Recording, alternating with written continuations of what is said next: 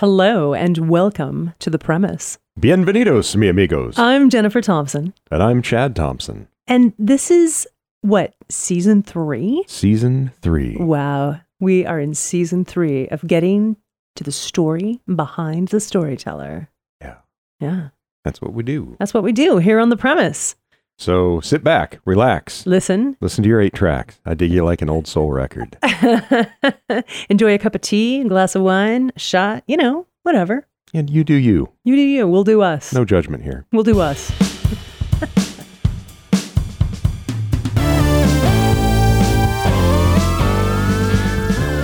Hello and welcome to The Premise. I'm Jennifer Thompson and I'm here with my co-host, Chad Thompson. Hi, Chad. Hi. And today, listeners, I am so excited to have our guest, Adrienne Brodeur. She is an incredible writer. I read her book when it first came out in 2019, Wild Game, My Mother, Her Lover, and Me. And it is, oh my God, it's so beautiful. Thank you, Adrienne, for writing this book. Oh, thank you for saying all that. Yeah, I had goosebumps of envy and delight and all of the emotions, as one writer who was at the time working on my memoir, reading this incredible book. And, dear listener, the story is incredibly compelling, but it was the writing that gave me the goosebumps, these shivers, when you would the way you would word things when you were describing Cape Cod and just, boats on the water. I had to stop sometimes and kind of let it soak in like you do good poetry. It's so beautiful. Thank you. This is reason for all of us to write about things we love because I get that feedback that, writing about the Cape or writing about food, which was nothing I'd ever really written about before, but it was so fun because I can just close my eyes and smell the smells and taste the tastes. And It's so pleasurable to write about things you love. So that's why they say, write what you know. Yes. That's it. Well, I'm going to read Adrienne's bio, and then we're going to dive right into our questions. Adrienne Brodeur is the author of the best-selling memoir, Wild Game, My Mother, Her Lover, and Me. It was named a Best Book of the Year by Amazon, Audible, BuzzFeed, Library Journal, NPR, People, Real Simple, Slate, and The Washington Post. The book won the 2020 New England Society Book Award and is in development for film with Netflix. Is that still in the works? That is still in the works. Yay! I know these things are crazy. They can fall through at any time, but they fall through, they resurrect, they fall through, they resurrect again. I guess it's all part of development. It's all part of development. Well, I just can't wait till I can hit play. And apparently some people are comfortable with this. I know, right? I'm getting comfortable with it. You really don't have a choice. Exactly. Well, I'm glad to hear it's still in the works. So Adrienne's essays have appeared in the Boston Globe, Glamour, O Magazine, The National, the New York Times, Vogue, and other publications. Adrienne is the executive director of Aspen Words, a literary nonprofit and program of the Aspen Institute. She splits her time between Cambridge and Cape Cod, where she lives with her husband and children. And she is working on a new novel, a fiction novel, right? That's right. Well, I'm so excited. Me too. I'll be more excited when it's done. I gotta say, does it ever get easier? No. No, I wanted to say yes, but no. I mean, I am not someone who is tortured by writing at all. My writing time for me is a really sacred something I do for myself. And since I don't really meditate and I don't really exercise, it's all those things for me. It's that moment where this is on my schedule. Don't mess with me. This is really important. And if I don't do it each day, I actually don't feel as well. Wow. But actually getting to the end of a book or doing a big writing project, I don't know that it ever gets easier. There are moments within it that are easier than others. I think there's that, that center part of any book that always feels like the Wednesday hump of the week that you just have to, you can be very excited at the beginning when you're all juiced up by the muse and anticipating. Yeah. And then, certainly riding in towards the end is thrilling, but it's that, at least that's what I find, that middle section. You got to get through Wednesday. There's no way. You have to go through Wednesday. Yeah. I was listening to an interview with an author just the other day, and she said, when I was writing my first book, I had this illusion that somehow once I got a book out there and it was well received, that would be it. Everything would just be easy for me. I would no longer worry about being a fraud. Right. And I was like, yeah, I can't wait to get there. And she's like, that's not true. You always feel that. And I was like, oh. You never really, maybe some people do. Agree 100%. No, you're starting from scratch each time. It's not like because you make a beautiful dinner one night, you're guaranteed to make a beautiful dinner the next night. You still have to work hard. And there's even more pressure, right? Absolutely. Absolutely. Yeah. Well, Wild Game is phenomenal. I want to bring people right into it. Again, thank you so much for being here. Your writing is gorgeous. I want to talk about that moment. So for our listeners, you're 14 when your mother, Malabar, pulls you out of your childhood world and into her adult world. You become her co-conspirator. Can you bring us into that moment when Malabar wakes you up at midnight? Absolutely. So the setting was on Cape Cod in my childhood home, where my mother actually still lives. And it was well past midnight. It was a hot night in the summer. And we'd had these family friends up for the weekend, the Southers. And my mother, who is a fantastic chef, had sort of worked her magic and created this beautiful, beautiful dinner. And there was just a lot of electricity flying. It was, a lot of alcohol and everything was going well. And at some point I escaped and, did my own teenage thing and went up and went to bed. And several hours later, when I was fully asleep, I heard my mother come into my room and she shook me on the shoulder and she was trying to wake me up. My nickname is Rennie, and she kept saying my name. I remember her saying, Rennie, wake up. And I didn't want to wake up.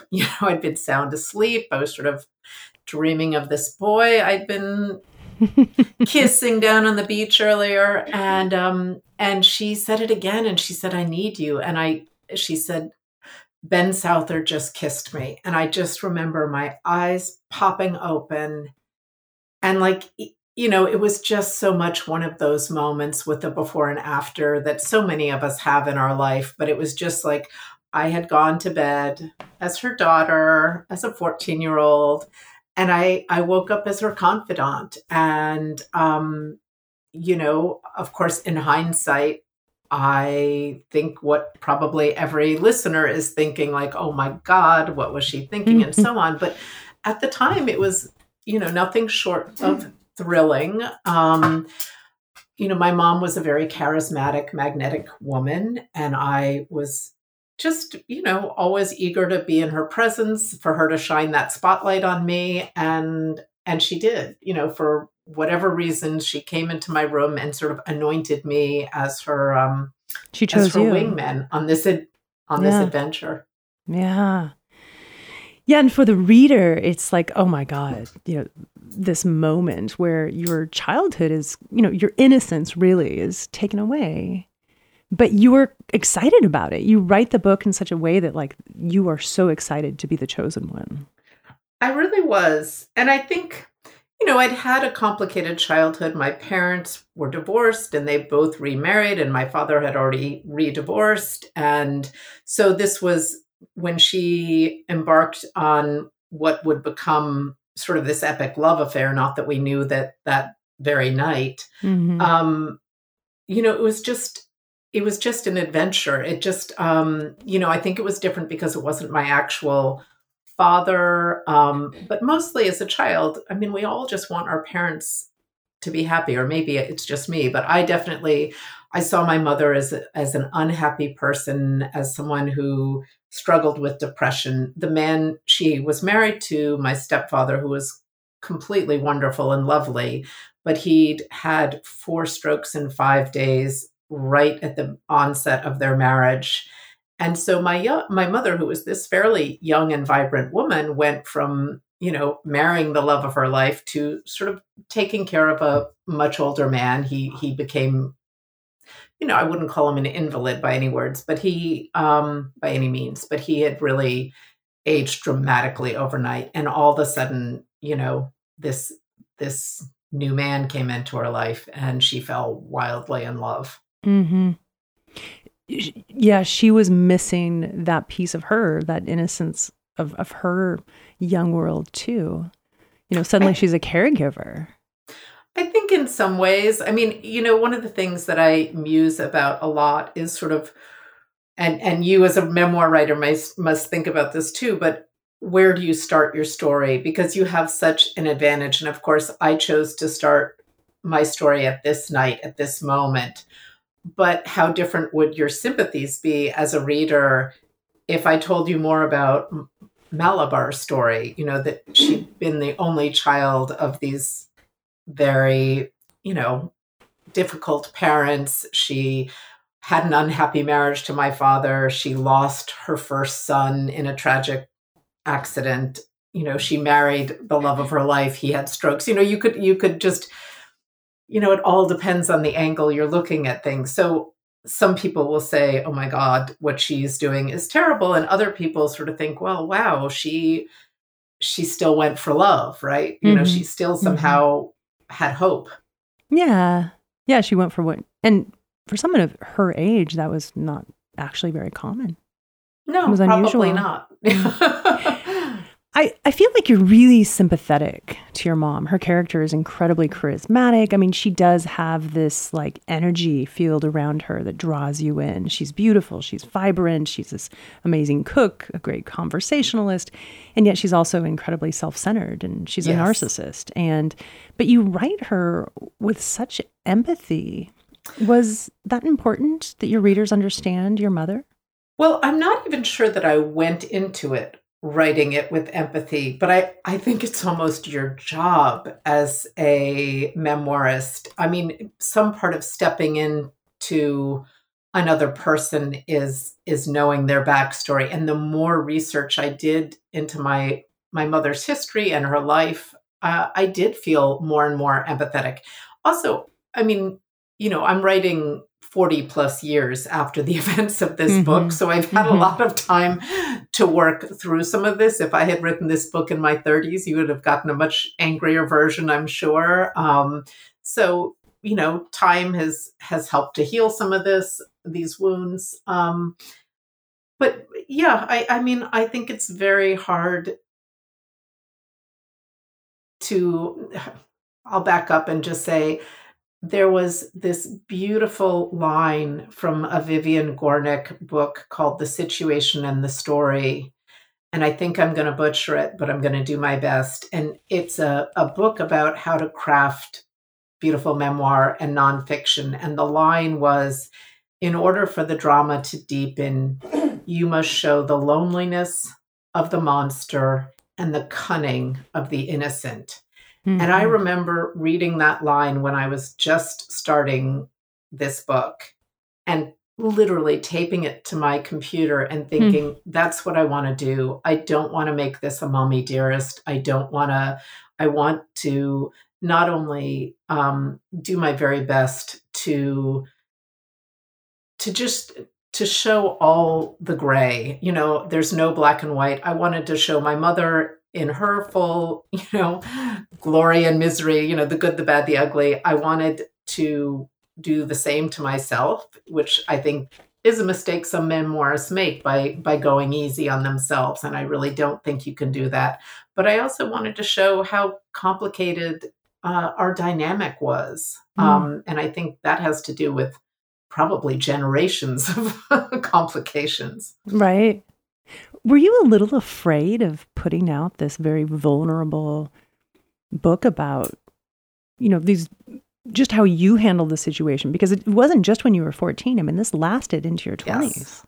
No, I was terrified. Probably the weeks, strangely, I don't know if I had just blinders on. I didn't feel terrified during the writing. It was the weeks leading up to publication that just every day I was like, good What am I doing? God, what was I thinking? I mean, I doesn't really sound familiar at all. like, yeah, no, I just remember just being beside myself with anxiety. And yeah, so I think, I don't know that there's a memoirist out there who's told a true and compelling story that doesn't worry, because invariably you're telling not only your story, you're telling your version of a story that affected other people, and you know other people are going to feel differently. And, you know, I wasn't worried. I think a lot of people sort of thought maybe I was, you know, outing my mother or something. I mean, the news of the affair, that whole line in the narrative was, you know, long revealed. So it was more examining my own involvement. And to what you said, I mean, that was the part that I was really curious about. I don't really blame the 14-year-old me for this, my involvement. But I do question why at 20 why did I keep stepping in rather than stepping back? There were all these impetuses for me to try to remove myself from this drama, but it was just such a tangled web, and I'd gotten so immersed, and it took a real fight to get out of it. I kind of wondered at one point if somehow your mother's place in your world, you know, as someone you admire, was a tether for you. Like you needed to admire her just to hold on to your own sanity. That's really interesting, and I don't think anyone's asked me that before. But I mean, tether is a great word. I don't know if it helped me hang on to my sanity, but it did feel like she was a lifeline. Like she's that person for me. And to this day, my mother is 90 years old. She is so ill with dementia, and she's been really just a different person and gone from me to all intensive purposes for years. And yet she's the person, you know, if I wake up at night and am having, you know, a conversation with myself, like my mother's voice is always in my head. I mean, she's just the person, she's the person I'm with, you know, it's not my husband, it's not my best friend, it's not my kids. I mean, you know, obviously we writers talk to a lot of people in our heads, but, she's a very formidable part of my subconscious and psyche. And she was your best friend. I mean, you gave up a lot as a 14-year-old kid. I mean, you talked about going out and, you know, I think his name was Todd. You kissed a boy on the beach. And after that, you weren't interested in going out and kissing Todd because you were too involved in helping your mom kiss Ben. Yeah. Can I tell you something really funny? Yeah. In the book, his name is Ted, but the real name is Todd. So I really? just had this moment of being like, did I put the wrong name? So sorry, Todd. Great. Now we've outed Todd. Poor Todd. They're going to know about your frog He was a good kisser. throwing He and won't everything mind. else. Yeah, no, That's I mean, hysterical. I was like, are you a little prescient here? But it was, yeah, I mean, it definitely took over, and she subverted my, you know, sort of adolescence in some ways, sort of all the time that most people are separating in their teen years. I probably didn't do that till my 30s. I'm a late bloomer. But no, I was very connected. And honestly, the truth be told, like what she was involved in was infinitely more fascinating than spin the bottle on the beach kind of thing. So it was, you know, it was very alluring and seductive. And yeah, our boundaries were just terrible. She relied on you for so much, but I always got the sense that you didn't allow yourself to rely on you. Like you had to be strong for your mom. You never really thought about what you needed. Not until later. Not until later. No, it took me a very long time. And some part of that, you know, I think this is probably true of a lot of writers. But, you know, you have to be pretty empathetic to be able to write well, I think. And honestly, to be a good reader too. I mean, some part of you to read or write, you have to leave yourself and enter this other world. But yeah, I'm not romanticizing my empathy with my mother because there was something deeply dysfunctional about it that I really practically felt her feelings before I felt my own in some ways. It was sort of always, what would my mother do? How would my mother react? What is wanted there? And I think it was because she was such a broken person that in some ways she just, I was probably predisposed to be a people pleaser, and so on. And she, I don't know, I was the barnacle, she was the rock. It just sort of worked that way for us. Yeah, I think we are who we are too, right? Yes. Regardless of how your childhood had gone down, you'd still be this empathetic person. I think loving. So. And I think that's exactly right. You're that's the fundamentals that make a relationship what it is, right? Both of your individual bumps and so on and how they all fit together. I find that you write all of the characters with empathy, and I think you go about your life with empathy. It probably explains a lot when we talk about your success and, in your business world. But I want to talk about like the empathy for yourself. And there's a point where you realize that, oh, wait a minute, this isn't right. And you got angry.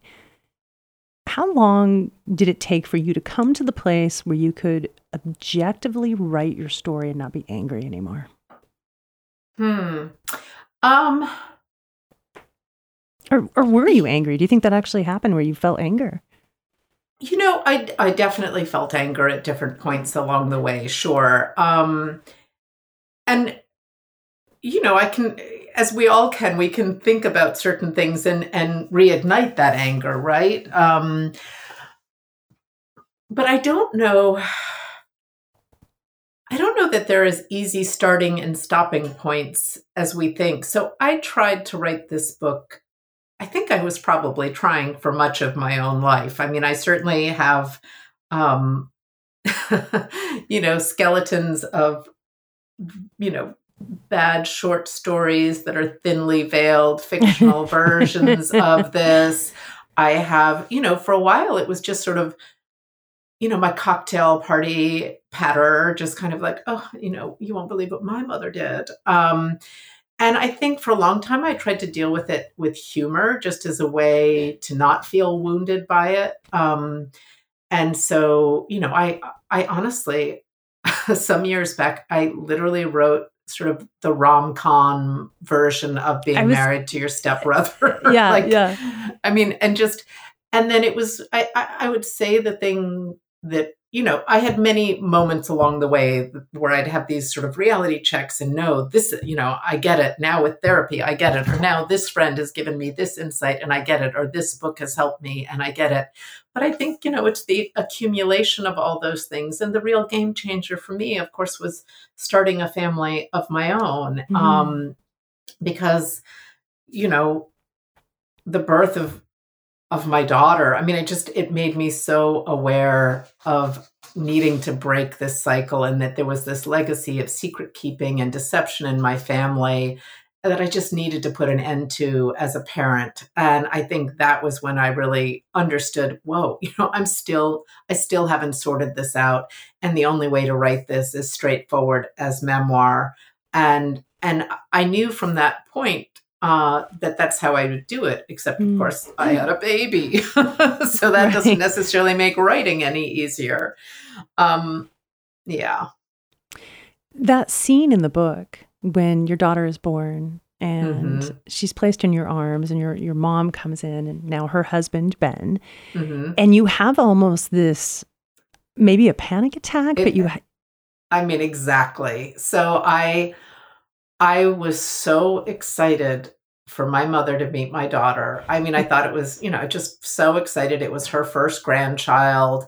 There she was. And I was rolled up on a stretcher because I'd had a C-section. It was at Mass General Hospital. I came up in the elevator. These doors opened with a ping.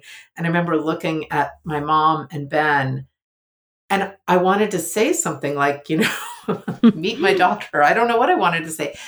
And literally, it was like an elephant had sat on my chest. Like I couldn't breathe. I couldn't speak. I started gasping. My face, according to my husband, turned bright red. I mean, I never experienced anything like it before or since.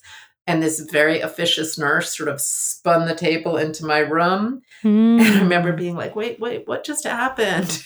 Yeah. And I was like, was that, like, she just said, I think you had a panic attack. So it was instinct. It was like this, all of a sudden you're holding this human baby, this child who's your job is to protect that child. Yes, that was exactly what it is. And then the growing understanding that, what you don't heal, you transmit and you pass on. And the real need to, heal is a strange word or a big word, but to just get to it, to understand it, to dissect it, and to, put the right words to it so that it, kind of tell your story. Yeah. How long did it take you to write Wild Game? Well, if you don't count the 40 years of processing, in the end, the writing did not take too long. I mean, I say that, and I think there was so much writing along the way, the bad fiction, the rom-com, the this, the that, So, but when I actually got serious about writing a memoir, I'd say it took, all in all, about 2.5 years. That's great. Yeah. I know that you wrote a first draft, and I had heard that originally you wrote in a lot of your adult self and that you went back and removed it. Can you talk to us about that process and why you removed your adult self? Well, I think it was a sort of a self-consciousness or something. So as I was writing the truth of all I was doing, sort of this adult voice, this sort of, 50-year-old woman would come in and be like, no, now understand why I did it like that. It wasn't quite so much, but, it was just this sort of older voice. And I think I just had to write all of that out. And then what I realized is just that I wanted to tell the story. I'd always wanted to tell the story from sort of from these scenes. Like I knew all the big scenes. It's a strange way to write a memoir, but for instance, I knew I was going to start with the kiss.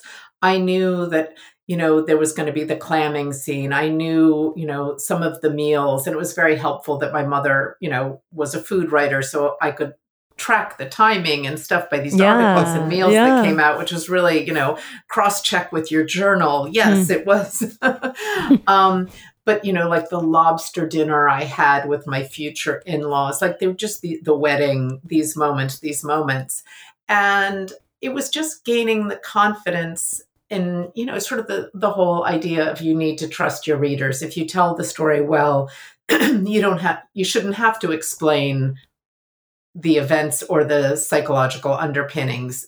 People will draw those conclusions. And so I wanted the front end of the book to be this sort of mostly pure sense of me at that age and what I was doing and experiencing, and then include the more adult consciousness as I grew up. As you get older. Yeah. That opening scene is so brilliant. Well, let's talk about the title, Wild Game. It's so perfect.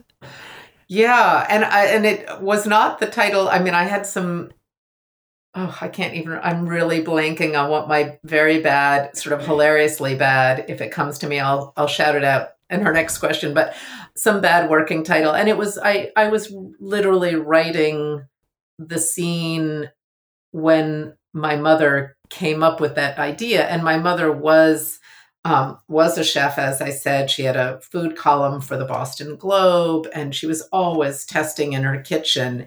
And her lover, Ben, was an avid recreational hunter and fisherman. And so sort of the way she conceived of spending more time together was to create this ruse of a cookbook, which was going to be called wild game. It was going to be a wild game cookbook. And so Ben would come with some hunk of, venison or boar or this or that. And my mother would transform it. And they would have these test nights that, involve their favorite cocktail, which they called a power pack, which is just the most enormous Manhattan you've ever seen, and then followed by lots of wine. And so then at the end of one of these evenings, I would be out waitressing or doing whatever I was doing over the years, but I'd come home and let's say they were testing some kind of game hen. One would have been infused with cranberry and the other with garlic and something with just, sage under the skin, or I don't know what. And I don't know if they had a single taste bud left in their mouth at that point in time. But, we would pick a sort of winner and create a recipe. And it was a real cookbook. And of course, I love the double entendre. Yes, it's so good. Well, and I was going to say the opening scene in the book where Ben comes with squab and your mother's so excited because now she gets to do something. Wait a minute. She's excited about pigeon? Totally. She's excited about a bag of bloody pigeons. But if you knew what my mother could do back in the day with a bag of bloody pigeons, you'd be excited too. I don't know. It's just so much work for so little meat. My editor is kosher. And I mean, all this lobster and clams and so on. She's like, I'm the wrong person for this book. I loved reading about the food. I mean, it definitely was an adventure in, teasing your taste buds for sure. And I swear I had no idea that I loved to write about food, but I just enjoyed that so much because I literally felt closer to my mom too, and remembered, at the time of writing it, she was losing all of her power, if you will, all this sort of this culinary magnificence that she had. And so sort of remembering how she just used to spin around that kitchen and create these feasts was so fun. How did she feel about this idea that you were going to write this book about your life? Yeah. When at the start of the book, when I told her that I was really serious about doing it, I mean, she did not do a happy dance for sure. Who would, just knowing, but I think my mother, I know my mother trusted me, and I always told her that I would, represent us fairly and do all that. And I think, she was very helpful. She gave me access to all sorts of old scrapbooks and all her cooking notes. I mean, you might go to Paris and write down that you saw La Tour Eiffel or something. I mean, she just went meal by meal by meal, all just these notebooks that were so helpful about her thinking and her taste. And then I had all her articles to turn to. So she was great about it. She answered all my questions. I would say by the time the book was in galleys and I was ready to show her something, her dementia, which had, I think, probably been creeping in for far longer than I knew, had really taken hold. And although, I think she read bits of it, and I know I read lots of it aloud to her during the writing. I don't think she could hold a whole narrative in her head anymore. Do you think that made it easier for you to publish this book, to not have to worry about how it would have affected her emotionally?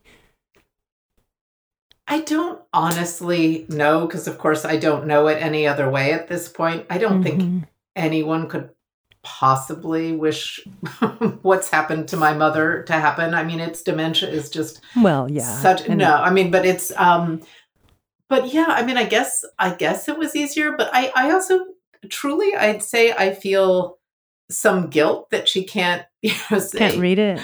Rennie, I did not do what you said I did on page 49. My veal had much more marsala in it. I don't know, but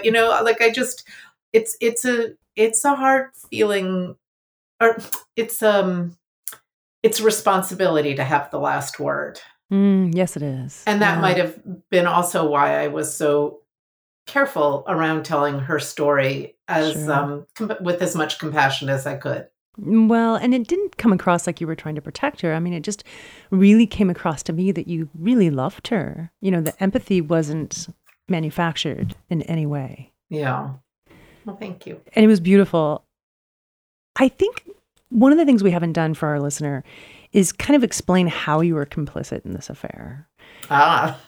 You know what I mean? So this book is so compelling, and I was so jealous, from the title to the opening scene to all of the meals. Everything fell into place so perfectly in this wonderful story. Of course, this was your life, right?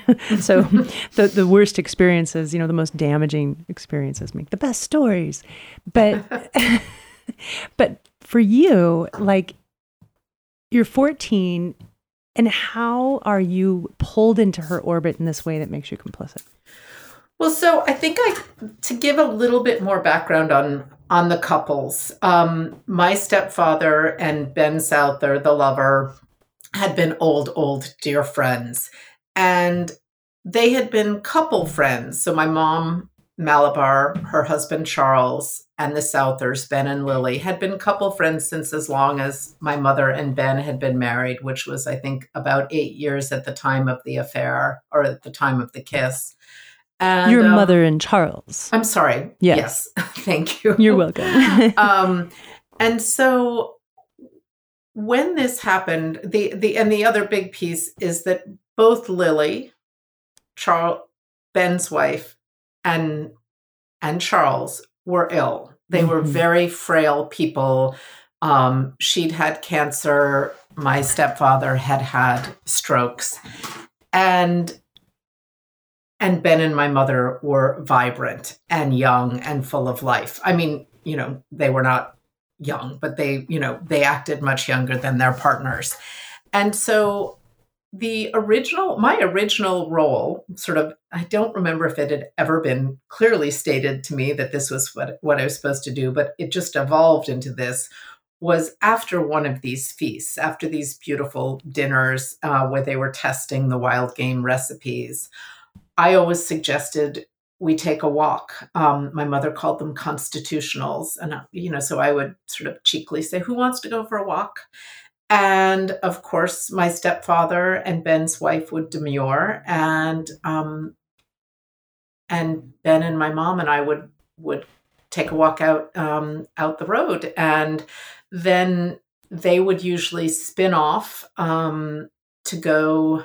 We had my mom had a guest house that she rented, so when that was free or vacant, they would go in there, and I would kind of peel off and just do my own thing. And then we'd sort of all come back in at either different times or usually after everyone else went to bed.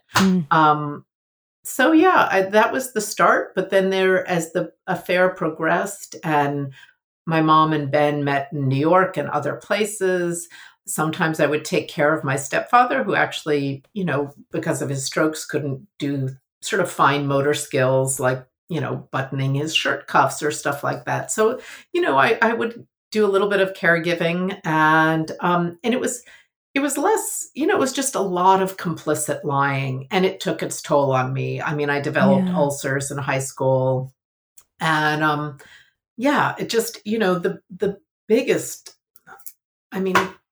problem with keeping secrets is it keeps you from becoming known, right? So I couldn't tell anyone this secret because of how high the stakes were. And so I didn't talk to my brother about it. I didn't talk to my own father about it. I didn't talk to friends about it. So, you're holding this huge part of yourself away from mentors, boyfriends, friends. And it was a huge relief when finally I didn't have to do that. Well, and I can imagine there was no one there to tell you hey, this is messed up. We all only get one childhood, right? So it seems normal. Yeah, that's what you knew. And, you're in your mother's light and she's really happy. I know that, you carried around a lot of shame and guilt. And when your stepfather, Charles, passed away, that took a huge toll on you. Yeah, that was devastating. That was one of the first big moments I felt so terrible. I felt so guilty. He'd been so kind and wonderful to all of us, and he just didn't deserve it. You know, there was kind of this idea that everyone sort of knew. I have no idea if that was true, but it was certainly hard not to see the spark because it was so obvious, the chemistry that existed between my mom and Ben. But yeah, it had to be very difficult. And you find yourself, you're living in San Diego, and you realize you're living the wrong life. And there's this moment when you have to take your life back. Did you know, and you're dealing with depression. I guess I have two questions. One, do you think that literature is what saved you, or partially what saved you? And was there a moment, like a spark, that made you realize this is not my life and I need to change things? There were so many sparks. It was like a firecracker going off out there. You know, wait, what was the first part of your question? Did literature save my life? I will say I feel like three things helped me a great deal. I was in bad shape. I had lived sort of this life for so long. Kind of a double life, right? Yeah, it just became really confusing. And I was married to the wrong person, and I was living in the wrong town, and I was sort of doing the wrong job. But I had my coincidence. My father had met and married a really wonderful woman who owned an independent bookstore in San Diego. And she started pressing novels. Margot. I love Margot. Love Margot. She started pressing novels into my hands. And I just remember it so well. It was like Jim Harrison's Dalva, Anne Hoffman, Barbara Kingsolver, Zora Neale Hurston, but all these books that featured, these young women protagonists who were sort of getting themselves out of fixes. And it was like, she just, I don't know, she must have known something. She was just right. like, here's some more of this. Right. And so those helped a lot. I also got into therapy, which was very, very helpful. And The Secret came out too. So finally I was able to talk to people, talk to friends, talk to, and so those things together helped. And what was the spark question? Well, I know you were dealing with this depression because you'd for so long kept these secrets. And, what made you decide I have to change my life? I have to change things. And that meant changing everything. Well, and I think honestly, it was that the depression got so severe that I was scared. I was scared for myself. I was so unhappy. And I just felt like I just felt like if I didn't do something, I wasn't going to make it. And so I, in that way that one spectacularly blows up their own life, I left my job. I left the man I was married to. I left the state, and almost right away, I felt a lot better. I arrived in New York. Went from a beautiful home in Pacific Beach to I can't remember how many square foot tiny, studio over a curry in a hurry and Murray Hill. Curry in a hurry. in New York City. And suddenly felt less lonely. So I just really knew I was leaving, this career in public policy. I worked for a county supervisor when I was in San Diego, and I'd sort of, over the years, I noticed my, pile of policy journals go down and my pile of literary journals go up. And I moved to New York, and I did all the things maybe 10 years later that people do when they're interested in the literary world in New York. And I started an internship at the Paris Review and, and just looked for the next thing. This really is a book about finding yourself. Yes. It's really not about your mother's affair or your involvement. It's about how you come to know who you really are and how to take control of your own life. Yes, absolutely. And I think, that's what healing is about. You don't just sort of put on blinders and move forward. You look back, you sort through, you acknowledge. I think it was very much about my finding myself, but I think in order to do that, I had to look to the past because, arguably the story of our own lives begins before we're born, right? We all are past our parents' stories and their parents' stories, and you have to go through a lot to figure yourself out. Mm-hmm. Mm-hmm. And then you have your first daughter, your first child, I should say, your daughter, and things click and your life starts to come together. Yes. At least it seems like it in the book. Has your daughter read the book? She hasn't. So she's 16 now or 17? She's 16 now. Okay, yeah. She was exactly about to turn 14. She turned Your 14, age, my age, when all this stuff happened the summer before the publication. And I remember thinking it was such a gift to actually have a 14-year-old in my life. Because of course, when I reflect back on who I was at 14, I thought I'd signed on for all this. I thought I was in, I've described to you how fun and exciting and everything else it was. And I looked at my daughter at that age and, she's lovely and she's, I'm her mom, but she's beautiful and she's smart and she's funny and she's poised. And she's also more child than adult. She was a kid at 14, she was just a little kid. And it was so interesting to sort of see that, really see that and to actually kind of have that moment of like, look, I can totally imagine making a mistake as a mother. Probably not this one, but even if I did, let's say I kissed a guy and drunkenly told my daughter about that. Here's the difference.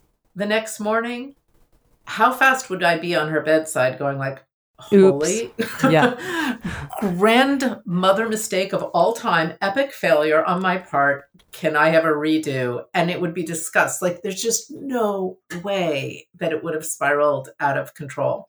So your question was, had she read the book? So I saw her reading an arc of it. And I was like, oh, it's happening. How interesting. And she knew the story already. Sure. But what I'll say reading it's is, different. I don't think she finished it.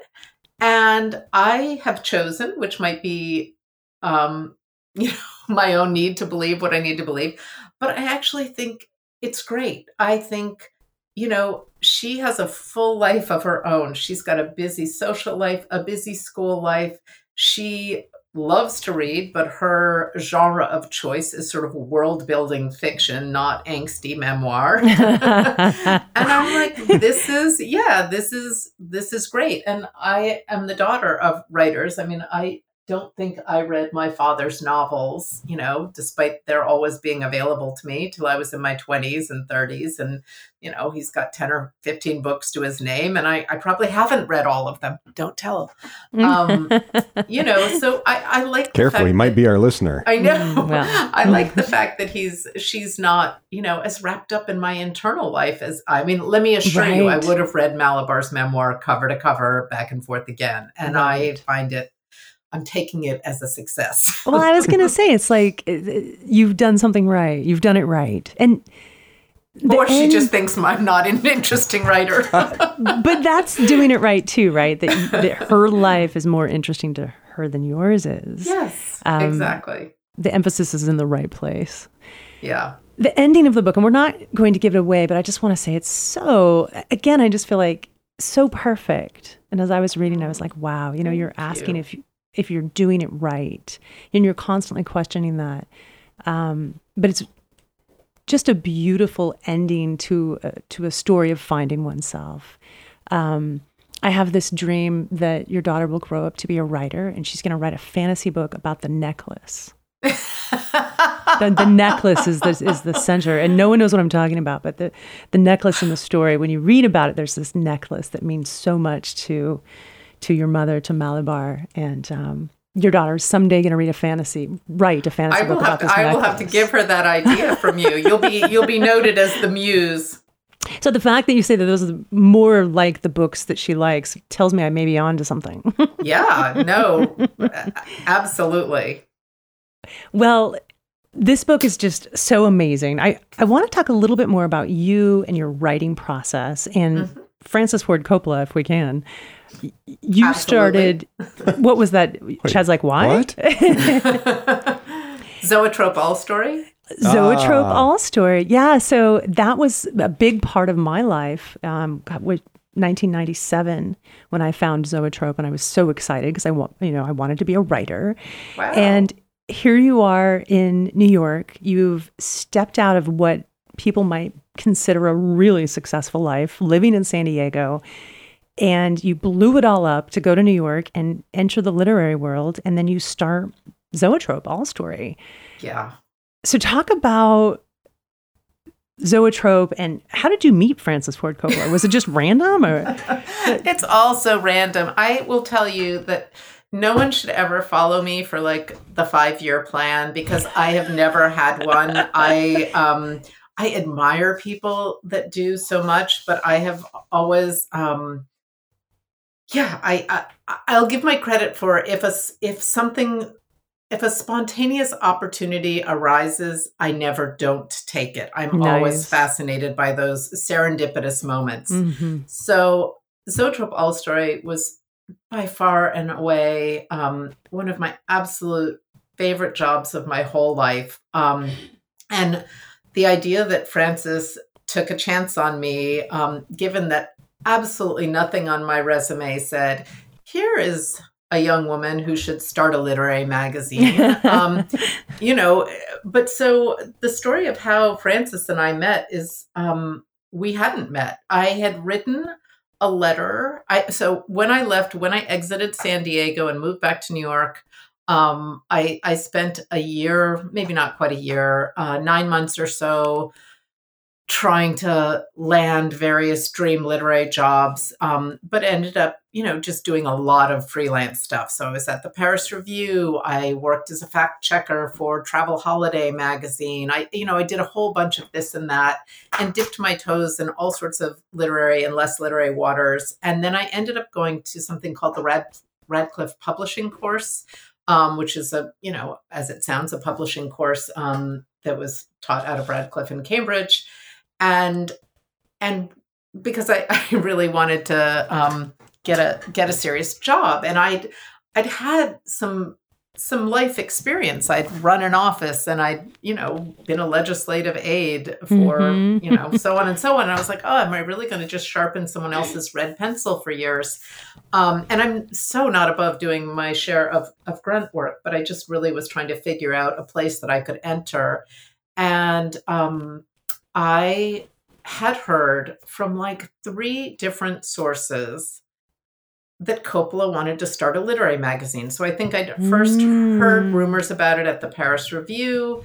And then at some point, my father was a New Yorker writer. My father's editor had called. I was staying at my dad's cabin, and he'd called there looking for my dad, and he and I just made small talk, and I felt like he mentioned it. And so there were 2 or 3 or 4 ways that I heard, and I was like, I'm just going to be a cheeky little someone. And I wrote Francis Ford Coppola, who I did not know, a letter more or less saying, I think I would like, you and I both like short stories, and hey.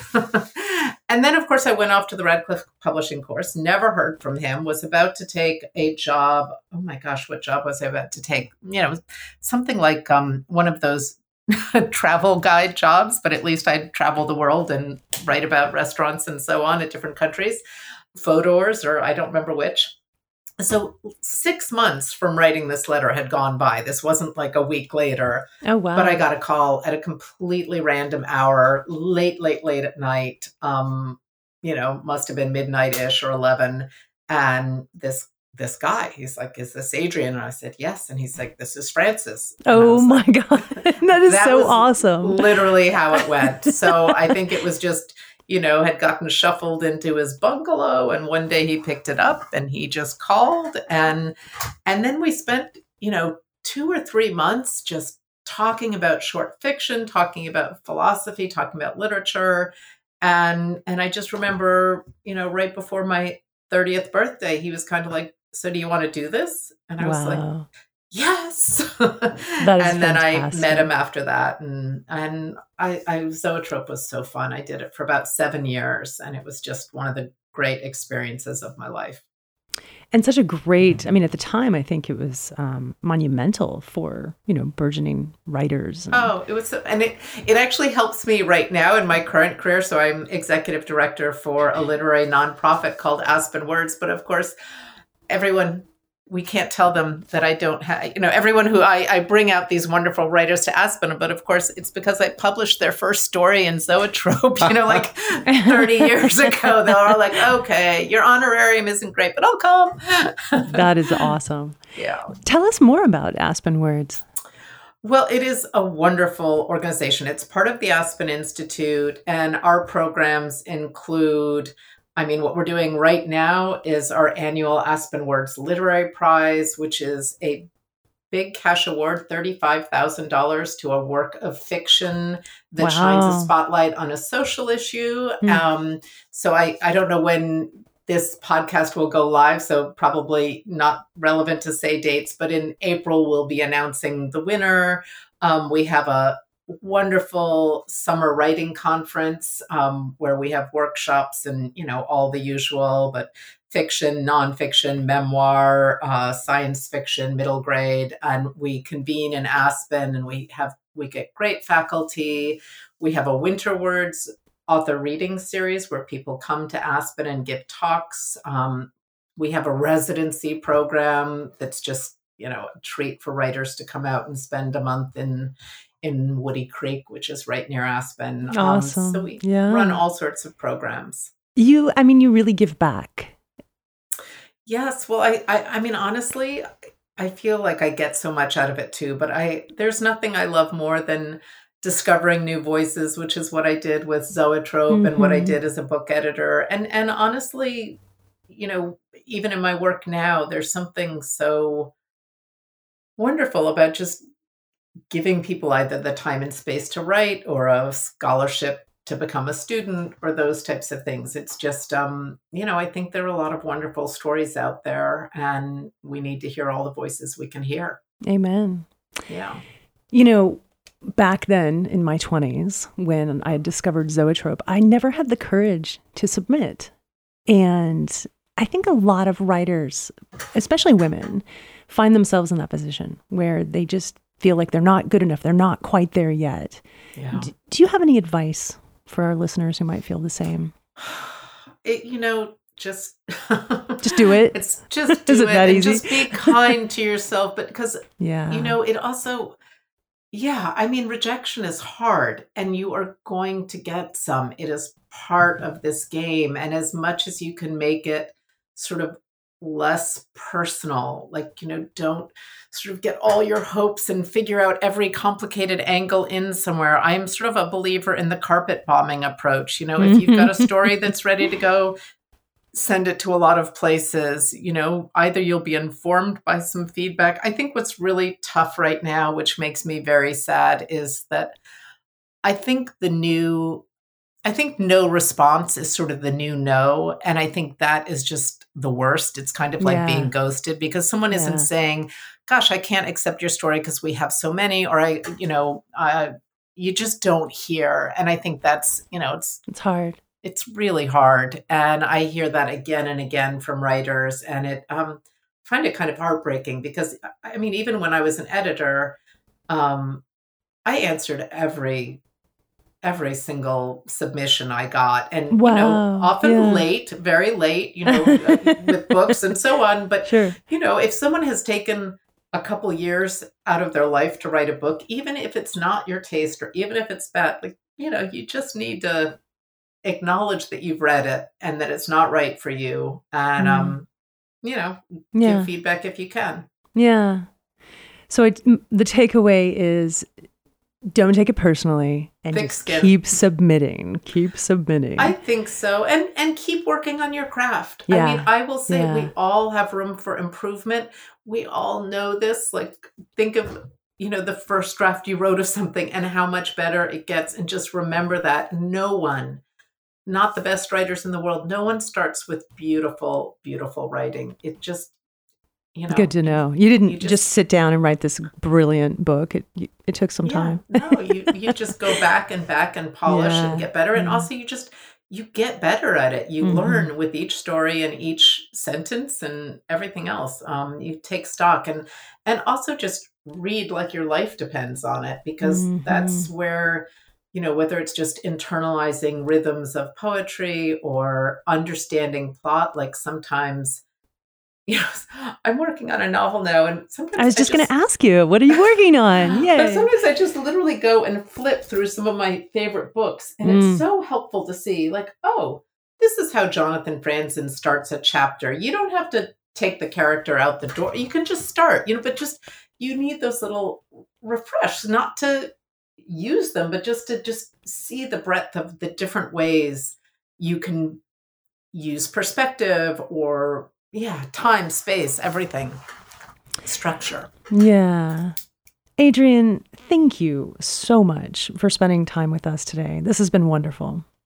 Oh, thank you so much for having me. I really, I was telling Chad beforehand, I've been listening to your podcast as I prepared for this, and I just love it. So I'm really happy to be on it, and thank you for having me. Oh, gosh, that makes me feel so good. Well, dear listener, this has been another episode of The Premise. Thank you to Adrienne Brodeur. You can learn more about her on her website at adriennebrodeur.com. And you can visit us online at thepremisepod.com. Follow us on Twitter at podpremise. And subscribe and rate us wherever you get your podcasts. Until next time, thanks for listening. Goodbye. You guys can say goodbye too. Okay, goodbye. Goodbye. Bye.